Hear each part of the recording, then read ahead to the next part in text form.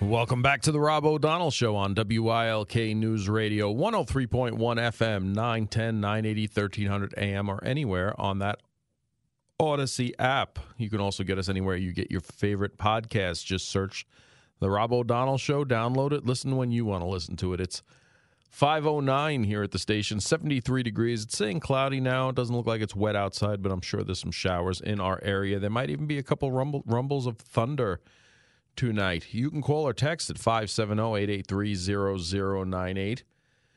So we talked a little bit about it in the top of the hour. This Jacksonville senseless shooting by what all accounts is a 21-year-old individual with hate in his heart. He hated black people. 21-year-old, and they're saying it's being investigated as a hate crime, as it should. He took his own life, so there's really not much they can do to the individual. But looking at what's going on, he was wearing a mask and firing a weapon emblazoned with a swastika on it. And he shot 3 black people on Saturday in a racist attack in Jacksonville, Florida. He had posted racist writings and then killed himself. He called his father just before the shooting, asked him to break into his room and read his computer, and when they saw the messages, they contacted authorities, but the shooting had already started. Now, they are doing their best, and I don't think it needs to be. I mean, this is obviously what it is. Here's a 21-year-old disturbed individual, criminal, evil person who hated someone that was different, hated people that were different from him so much, he had to go out and do this. Now, there's a history of mental issues with this individual back from 2016, and how he was legally able to purchase the 2 guns might be something that we look into. Should be something we look into. Now, they're trying to tie this to this historically black college that's there. Edwards Waters University. It's a historical black school with about 1,000 students. Now, if you look at the details of the shooting, though, I'm not so sure. Now, obviously, this person wanted to go out and kill black people. That's without a doubt. Based on his writings, based on his actions, he wanted to kill black people. An evil person, a monster who got a hold of firearms, and was his plan. But as far as tying it to this historical black school, this Edward Waters University, he was on campus prior to the shooting. This evil person, who I'm not even going to say his name. He was spotted on campus by a security guard shortly before the shooting and asked to leave when he refused to identify himself. He was seen putting on a bullet-resistant vest and mask before he drove away. Jacksonville Sheriff T.K. Waters said Sunday that it does not appear that he intended to attack the school. Now, if you follow the media reports and everything in there, everything's about the historic black university being involved here. This individual was on campus, walking around, was challenged by a security guard because he didn't look like he belonged there. After he refused ID, they said, hey, you're trespassing on college campus. You have to leave. He got in his car. The security officer saw him putting on a vest and a mask and drove away. He could have easily did the same, got his weapon, and he was already on campus. He went blocks away from the campus and opened fire at this Dollar General store. Now, this individual who lived in Clay County with his parents had been involved in a 2016 domestic violence incident that did not lead to any arrest and was involuntarily committed for a 72-hour mental health examination the following year. He used 2 guns, a Glock handgun, and an AR-15 semi-automatic rifle. They were both purchases legal earlier this year. Now, some of the victims, Angela Michelle Carr, 52, was shot in her car outside. Store employee A.G. Langery, 19, who was shot as he tried to flee. And a customer, Gerald Gillian, 29, was shot as he entered the store. No one else was injured. And like I said, it's pretty clear. Racism was the motivation of this attack. This was an evil person who didn't like people different from him. And I said during the attack, the individual texted his father and told him to break into his room and check his computer. There, the father found a suicide note, a will, and racist writings from his son. The family notified authorities, but by then the shooting had already begun. Officials say there were writings to his family, federal law enforcement, at least one media outlet. At least one of the guns had swastikas painted on it. The shooter made clear in his writings that he hated black people. After the shooting, the school was put on lockdown for several hours, and the students were kept in their dorm rooms for their safety. The school says no students or staff were involved in the shooting. Now, the reaction is exactly what it should be. This is an evil person. We need to do our best to make sure people like this are identified before a tragedy like this happens. The sheriff said and I commend the sheriff during his press conference, he was very straightforward. Kind of scolded the media a couple times because they wanted to go down different roads than the fact that here's an evil criminal who wanted to do an evil thing. And a lot of times, regardless of the race, the demographics, who the person is, or what their motive is, they're hard to detect, and you cannot always stop them. I wish we could. I wish we could. I know you wish we could. But there's that balance there of what do we do? Now, this person, when he was 17, I guess, because 16 they were at a domestic, 17 he went in for a 72-hour mental evaluation. Still a juvenile, records are probably sealed, didn't get transferred further. I want to know more here. Knowing that he had a mental issue when he was 17, were the parents aware that he bought firearms? If they were, maybe there's culpability there. You know, we have to also take responsibility within our families. If we know someone is off, if we know someone has had mental issues, even if it was before they were 18, while they were children, I don't care if it was when they were adolescents, in elementary and middle school, and then high school they kind of came around. You know, unless they're out on their own, doing their own thing and not under your supervision, not under your dollar, then yes, you have a say of what weapons they own in your house. Your house. It's very simple. So I'd like to follow this as the story moves forward. Were there any other signs? Did the family know of his racist behaviors, of his racist stance? Is he getting it from his family? Not that the family committed a crime, but did they do everything that they could have done to prevent their son from doing this? These are the things we have to look at when something like this happens. But again, every media headline I've seen, everything is about, Target's historical black university. He obviously targeted black people, but did he really target the university? He had the opportunity and was on the university and didn't. Drove blocks away after being challenged and did something there. So, we'll need to see more of this so we can prevent more of this as we move forward. Let's go to the phones. We have Frank from Hanover on the shooter's parents. Frank.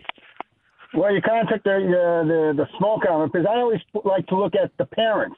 He's 21 years old. He has this hate coming out of him so much. Is he just a reflection of his parents? Do they have the same type of ideology and hatred in their things? But you already mentioned that. And as far as on the campus, even though he wasn't in the gear, the idea that he was on the campus would probably tell me that he was scoping out what would be his action. Go back to the car, check this out. A lot of people here, go back to the car, get suited up. That's where I'm going. It could be. I mean, they just have where they found him, where he ended up committing his crime. But, I mean, like the sheriff said, they also have to look at that he was on campus, had opportunity and obvious his motive, as crazy as it is, and didn't. So, the sheriff himself said that it doesn't believe that the college was the target. just people in general. And I guess when he went to this Dollar General, he had the victims that he decided to act on. How could you get so much hatred by the age of 21? It is crazy. And like I said, they were at a domestic at his house, which leads to me, by reading the story, it doesn't say that there was obviously an issue with him and his parents. The child that's at 16 and the parents, that's what would be the domestic dispute.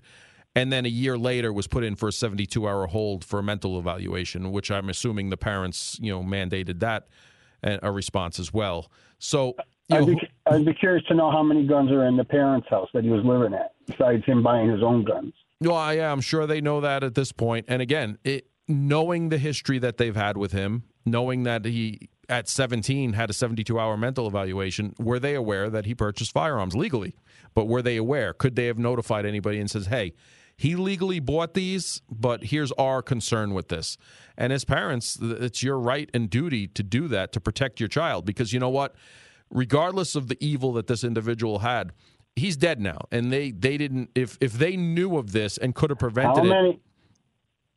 How many parents are going to do, in essence, the right thing when it comes to their child? You'd be surprised. I think there's more times that they'll let it slide. Yeah, a lot do, but you'd be surprised at the ones that actually. I mean, look here. As soon as he called, the parents didn't know what was going on. They said to break into my room and look at my computer. They immediately contacted authorities, so they did do the right thing once they were made aware of it. Oh, absolutely. I think any parent would, no matter what. When they saw that, they'd probably absolutely call the police. But I got to run. I thank you. Thank you for the call, Frank. I appreciate it. It's 5:21 here at WILK. It's time for traffic and weather.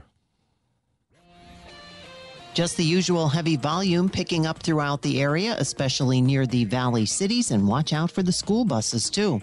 If you see a traffic problem, call the Jam Line, 570-883-7269. I'm Paula Degnan in the WILK Traffic Center with this Pentella Data Traffic Update. Here's the Storm Tracker 16 forecast from Chief Meteorologist Kurt Aaron. Tonight, cloudy with showers around, low 62. Tuesday, mostly cloudy, rain developing later, high 78. Wednesday, a shower around in the morning, otherwise clearing and sunshine, breezy, high 76. Thursday, mostly sunny, high 73. It's currently 73 degrees and cloudy now at 5:22 at your official weather station, WILK. A long-forgotten time capsule at West Point recently discovered inside the base of a monument and believed to have been left by cadets in the late 1820s is expected to be opened Monday. The contents of the small box could possibly provide a window into the early, more Spartan days of the storied U.S. military academy. It's not certain exactly when the box was placed in the monument marble base or who chose the items inside, though a committee of 5 cadets that may have been involved with the time capsule include 1829 graduate Robert E. Lee, the future Confederate general. The box will be opened during a live stream event. It's a mystery of history, said Jennifer Voughtschild, the Academy's command historian. The container was discovered in May during the restoration of a monument honoring the Revolutionary War hero Thaddeus Kosciuszko. The construction manager made the surprise find and carefully pulled out the hefty box, which is about a cubic foot. After I shut the job down and we roped off the area, then I realized, oh my gosh, what did we find? Said the construction manager. Cadets in the 1820s honored Kosciuszko, a Polish military engineer, with a column near where current classes march and play soccer. As the officer of the Continental Army, he designed wartime fortifications at the location along the Hudson River before the military academy was established there in 1802. The plaque dedicated the monument was erected by the Corps of Cadets in 1828. Other evidence suggests it wasn't completed till 1829.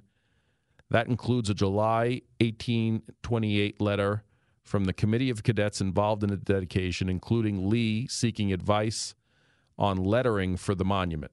There's pictures of this. It's truly interesting. I looked to see if there was anything of the live stream as of yet, and didn't have a chance to thoroughly search.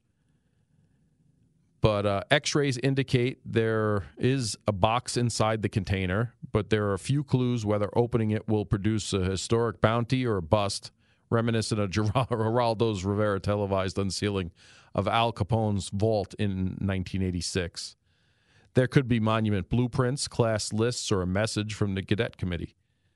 There could be everyday military items like uniform buttons or musket balls. There could be papers, a medallion, or other items related to Kosciuszko.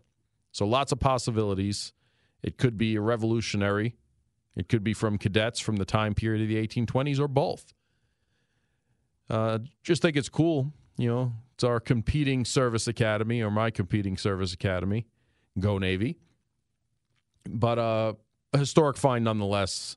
It'll be interesting to see what's actually in the time capsule, and that it dates back to that much. And you know, Robert E. Lee was a cadet there, and one of the people who put this time capsule in the monument. So it's a interesting piece of history. I love when stuff like this comes out. So we'll need to see what else is there. I'm looking to see what else they have. The Academy said in December that it would comply with recommendations from a commission to remove honors to Lee and other Confederate officers. They're doing that at all the service academies, renaming a lot of things there. The recommendations, which include renaming buildings and removing the portrait of Lee from the library, where parts of the military's broader efforts confront racial injustice. How is it, they look to change the names of the monuments. They look to change the names, remove some of the monuments, remove some of the paintings of Robert E. Lee. And you could be on either side of that. I think, once you forget about history, you end up at some point reliving it. Yes, maybe not in a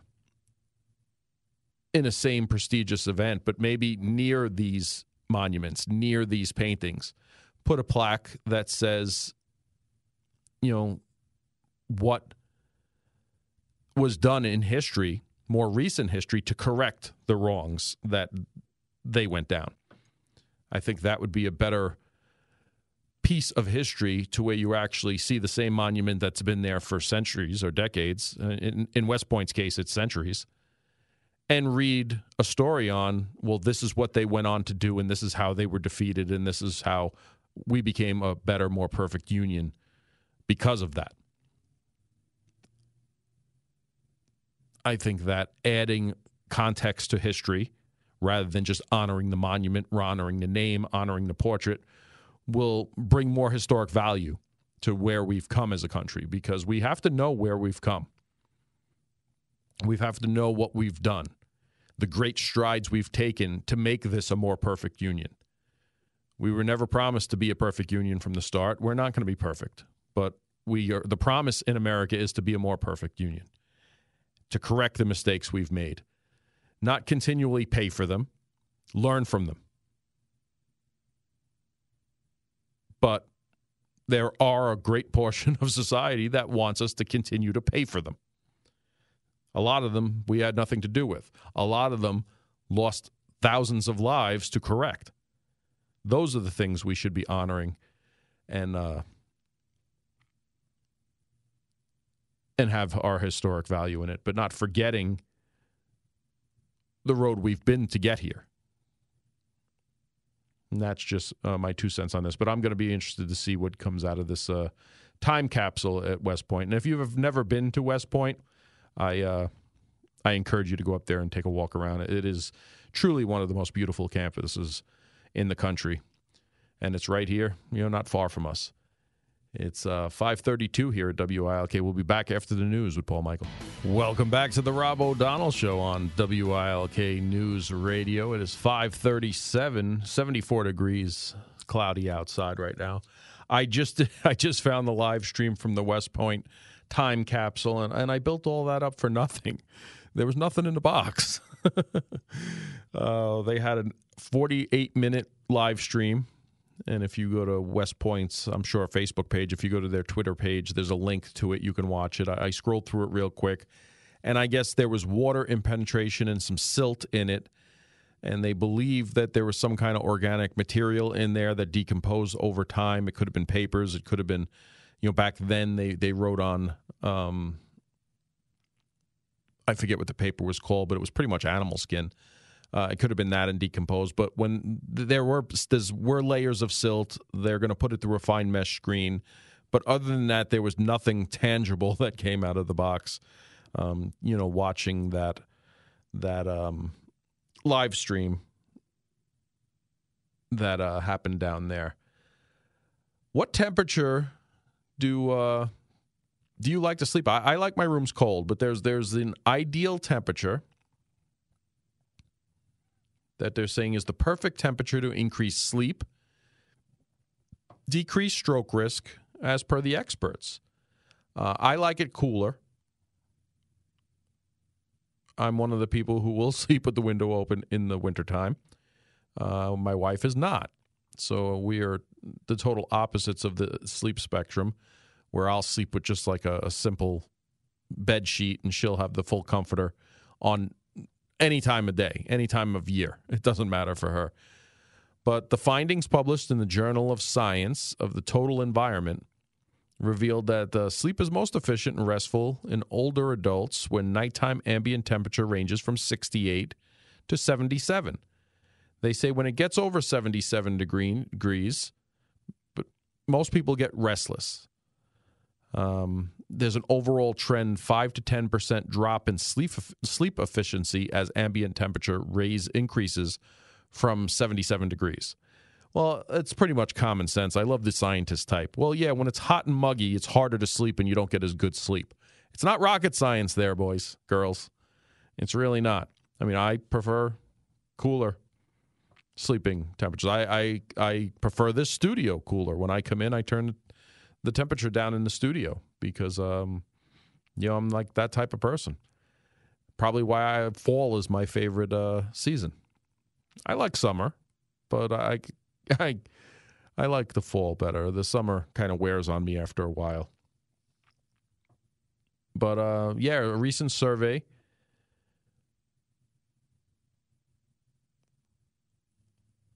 I missed my place. Hold on. I'm trying to find my place here I was reading. It's one reason why many couples have granted themselves a sleep divorce. They say because of the different, like my house. We haven't gotten a sleep divorce yet. But and sleeping in separate beds like the sitcom couples from the 1960s, or even separate rooms. There are benefits for some partners to sleep separately, said Dr. Erin Flynn Evans, a consultant with the American Academy of Sleep Medicine. Studies demonstrate that when one bed partner has a sleep disorder, it can negatively affect the other sleeper. Again, this isn't rocket science. Obviously, when you're awake or you have trouble sleeping, it's going to disturb the other person. But they get a whole scientific... I bet you they got hundreds of thousands of dollars of our tax dollars to do these studies. To say, yeah, when your partner that you sleep next to every night has a sleep disorder, it's going to affect your sleep too. No kidding. I just saved you $100,000. Not rocket science. You sleep better when it's cooler. No kidding. Yes, when it's above 77 degrees, you get 5 to 10% less sleep because of the heat. Okay, I get it. But just another useless study I figured I'd bring to you guys to see what you do. Are you looking for a sleep divorce, as they call it? I mean, when I can't sleep and I'm just going to, read or do something like that, I obviously go to another room and lay there. We have 4 of them now since all the kids are out.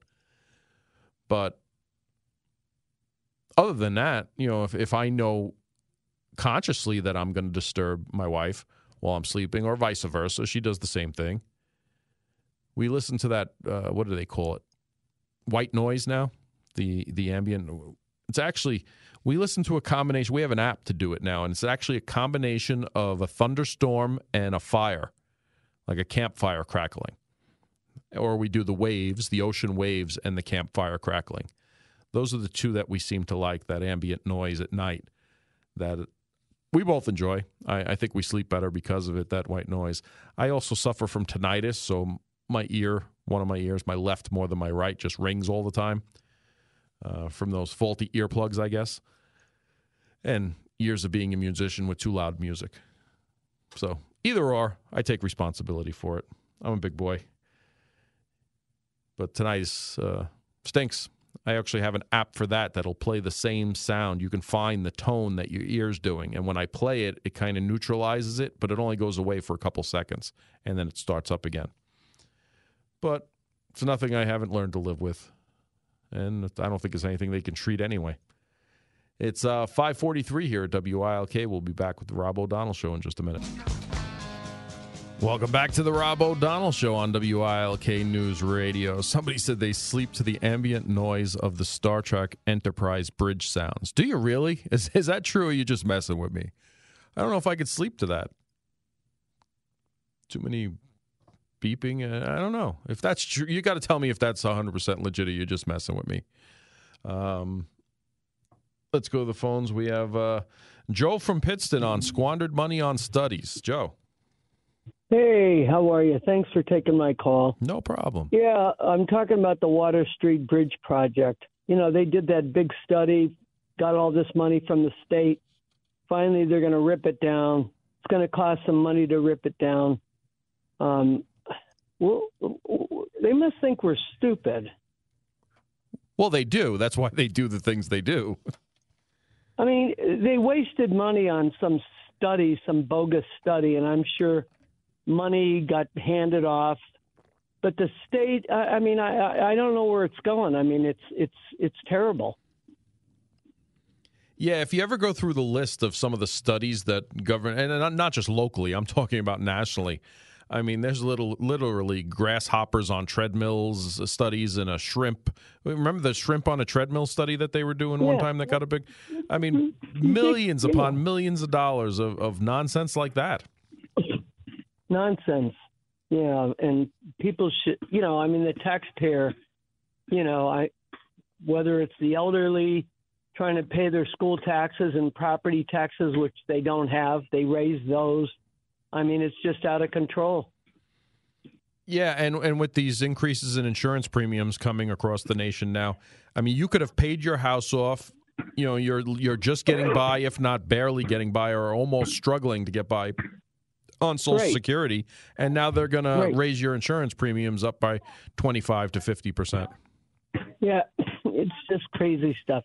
I just wanted to make that comment to you. I appreciate the call, Joe. Thanks for checking in. Okay, pal. Bye. Thank you. Jake, you with me there? We had some rough and tumble races this weekend with NASCAR, huh? That's Daytona for you. Daytona. You were looking forward to this race for a while this weekend. Yeah, I mean, Daytona, it's obviously, it's a special place, and it's obviously a place that whoever you pull for, that they're obviously going to have a great, great chance to win. And it seems like for the past month or so, the theme for me as a Brad Keselowski fan is he's winning, but he's winning as a car owner. It seems like he finished second to Chris Buescher on Saturday night at Daytona International Speedway. So a lot of good momentum for RFK going into the playoffs. But, yeah, definitely the biggest story. Well, a lot of big stories coming out of Daytona on Saturday night. When you look at Chase Elliott, the biggest name in the sport, missing the playoffs. Alex Bowman missing the playoffs. Bubba Wallace making it for the first time in his career and having Michael Jordan there to congratulate him on it. But definitely the biggest story was Ryan Preece's crash with just a few laps to go. I have never in my life seen a car like that flip so violently and flip about 10, 11, 12 times from what I counted. So I think it's just a testament to how far we've come in safety, but how much we still need to work on it. I mean, you had the window net and the roof hatch. They basically were just torn right off of the car as he was flipping through the air. And the amazing thing is, here he is tweeting an hour after that wreck happened while he's at Halifax Medical Center. If you want to be a race car driver, you got to be tough. And the amazing thing is he was released yesterday, and he's now back in North Carolina. So, yeah, those cars are designed, I mean, decades of safety features, at least the past 2 decades of safety features to keep those cars on the ground so they don't flip and roll like that.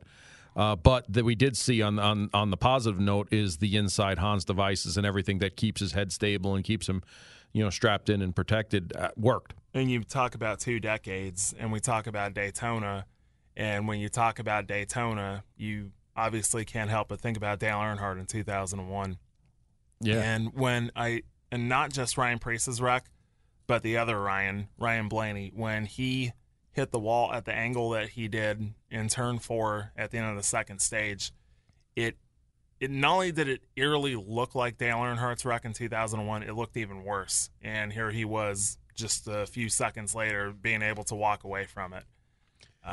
It's unbelievable, and that's the thing. Like you look at those Hans devices, you look at the safer barriers, like when Ryan's car hit, and you just saw how the wall just sort of gave and how it bended like that. And if we would have had those things around in 2001, I mean, who knows? Dale Earnhardt could probably still be here with us today, because those safer barriers, they absorb about, I'd say, they soften about 30% of the impact. And obviously with the Hans device, I mean, that's the main goal, is to not have your head go forward. And if we would have had those things in 2001, I think there would have been from what I heard, about a 90% chance that Dale Earnhardt would still be here today. Yeah, a lot of people who have never seen the Hans device or been close to it. Basically, it has these armrests on either side of your helmets that makes you so your head can't go from side to side. Yeah. Literally, you can't even turn your head, and then it's strapped. It's tethered from the back of your helmet to the seat itself, so you can't come forward. It's like a giant upside down U, and that's the thing. The purpose of it, obviously, is to make sure that your head is not going to lunge forward, like sadly what happened to Dale in 2001. And I mean, it really is remarkable when you, like I've talked about, just seeing how far we've come over these past 22 years, albeit losing the greatest driver there ever was. But yeah, Daytona was quite spectacular in more ways than one. And we go from one iconic racetrack to another to kick off the playoffs Sunday night, Darlington Raceway down in South Carolina. You ask me, you ask my good friend Josh Manley, we'll say the toughest racetrack in all of NASCAR. And me personally, I know that Darlington is not a big city like a Phoenix or a Miami or an Atlanta, for instance. But to me, that would be the ultimate championship, would have a championship race at Darlington, the toughest track, both physically and mentally in more ways than one. I would definitely love to see that one day, but that's probably about a pipe dream. But yeah, the Southern 500, the granddaddy of them all. It's been around since 1950, and I can't think of a better race to start the playoffs off with. Well, I just want to get kudos here that, I happened to interview the guy who won the championship for the first round here. What is the first part of the championship? Martin Truex Jr. Yeah. I interviewed him at Pocono. I just want to say, I pick him right. Yeah. And that's the amazing thing as we move forward to the playoffs, and you're going to have these next 10 races from Darlington on Sunday night to Phoenix on November 5th. And over the course of every 3 races, we're going to have Bristol, Charlotte, and then Martinsville. The bottom 4 guys get eliminated, 13th through 16th, 9th through 12th, 5th through 8th. But ever since we started the stage racing in 2017 and we've awarded a regular season championship, this is the second time Martin Truex Jr. has won it. And when he won the regular season championship in 2017, he won the championship as well. And it's an odd statistic, but every even year, Martin in 2017, Kyle Busch in 2019, Kyle Larson in 2021, all of them went on to win the championship. So Martin is definitely, he's definitely my pick for this championship. I mean, you could tell that he's revitalized and he's enjoying it again, and he's going to be back for 2024. So, yeah, I think that this is going to be an amazing year for Martin Truex Jr. after they just missed the playoffs last year. It's been awesome, and I think it's going to be great to see him and William Byron, experience versus youth. I feel like that championship, there's going to be 4 of them, but those 2 are definitely going to be there in Phoenix. And real quick, something I read, I saw Dale Earnhardt Jr. is going to be racing at a dirt track here in Pennsylvania. Well, I don't think racing. I think just going to experience a sprint car race, because I don't think Amy would be letting him drive one of those sprint cars. But, yeah, it was pretty cool. Kyle Larson drove one of Dale Jr.'s late models at Caraway down in North Carolina last month or so. And he told Kyle, he said, man, I would love to come to a dirt race or a sprint car race and see what it's like. So, yeah, September 26th, Lernerville Speedway. That's out like the western part, like towards Pittsburgh, I would say. But yeah, really it says cool. he will be making an appearance at a Pennsylvania dirt track in September. I could hear Amy right now. She'd be like, no way. Yeah. Yeah. All right, I appreciate your take buddy. on the weekend's races. It is 5:57 here, and we'll be back to close out the show in just a minute.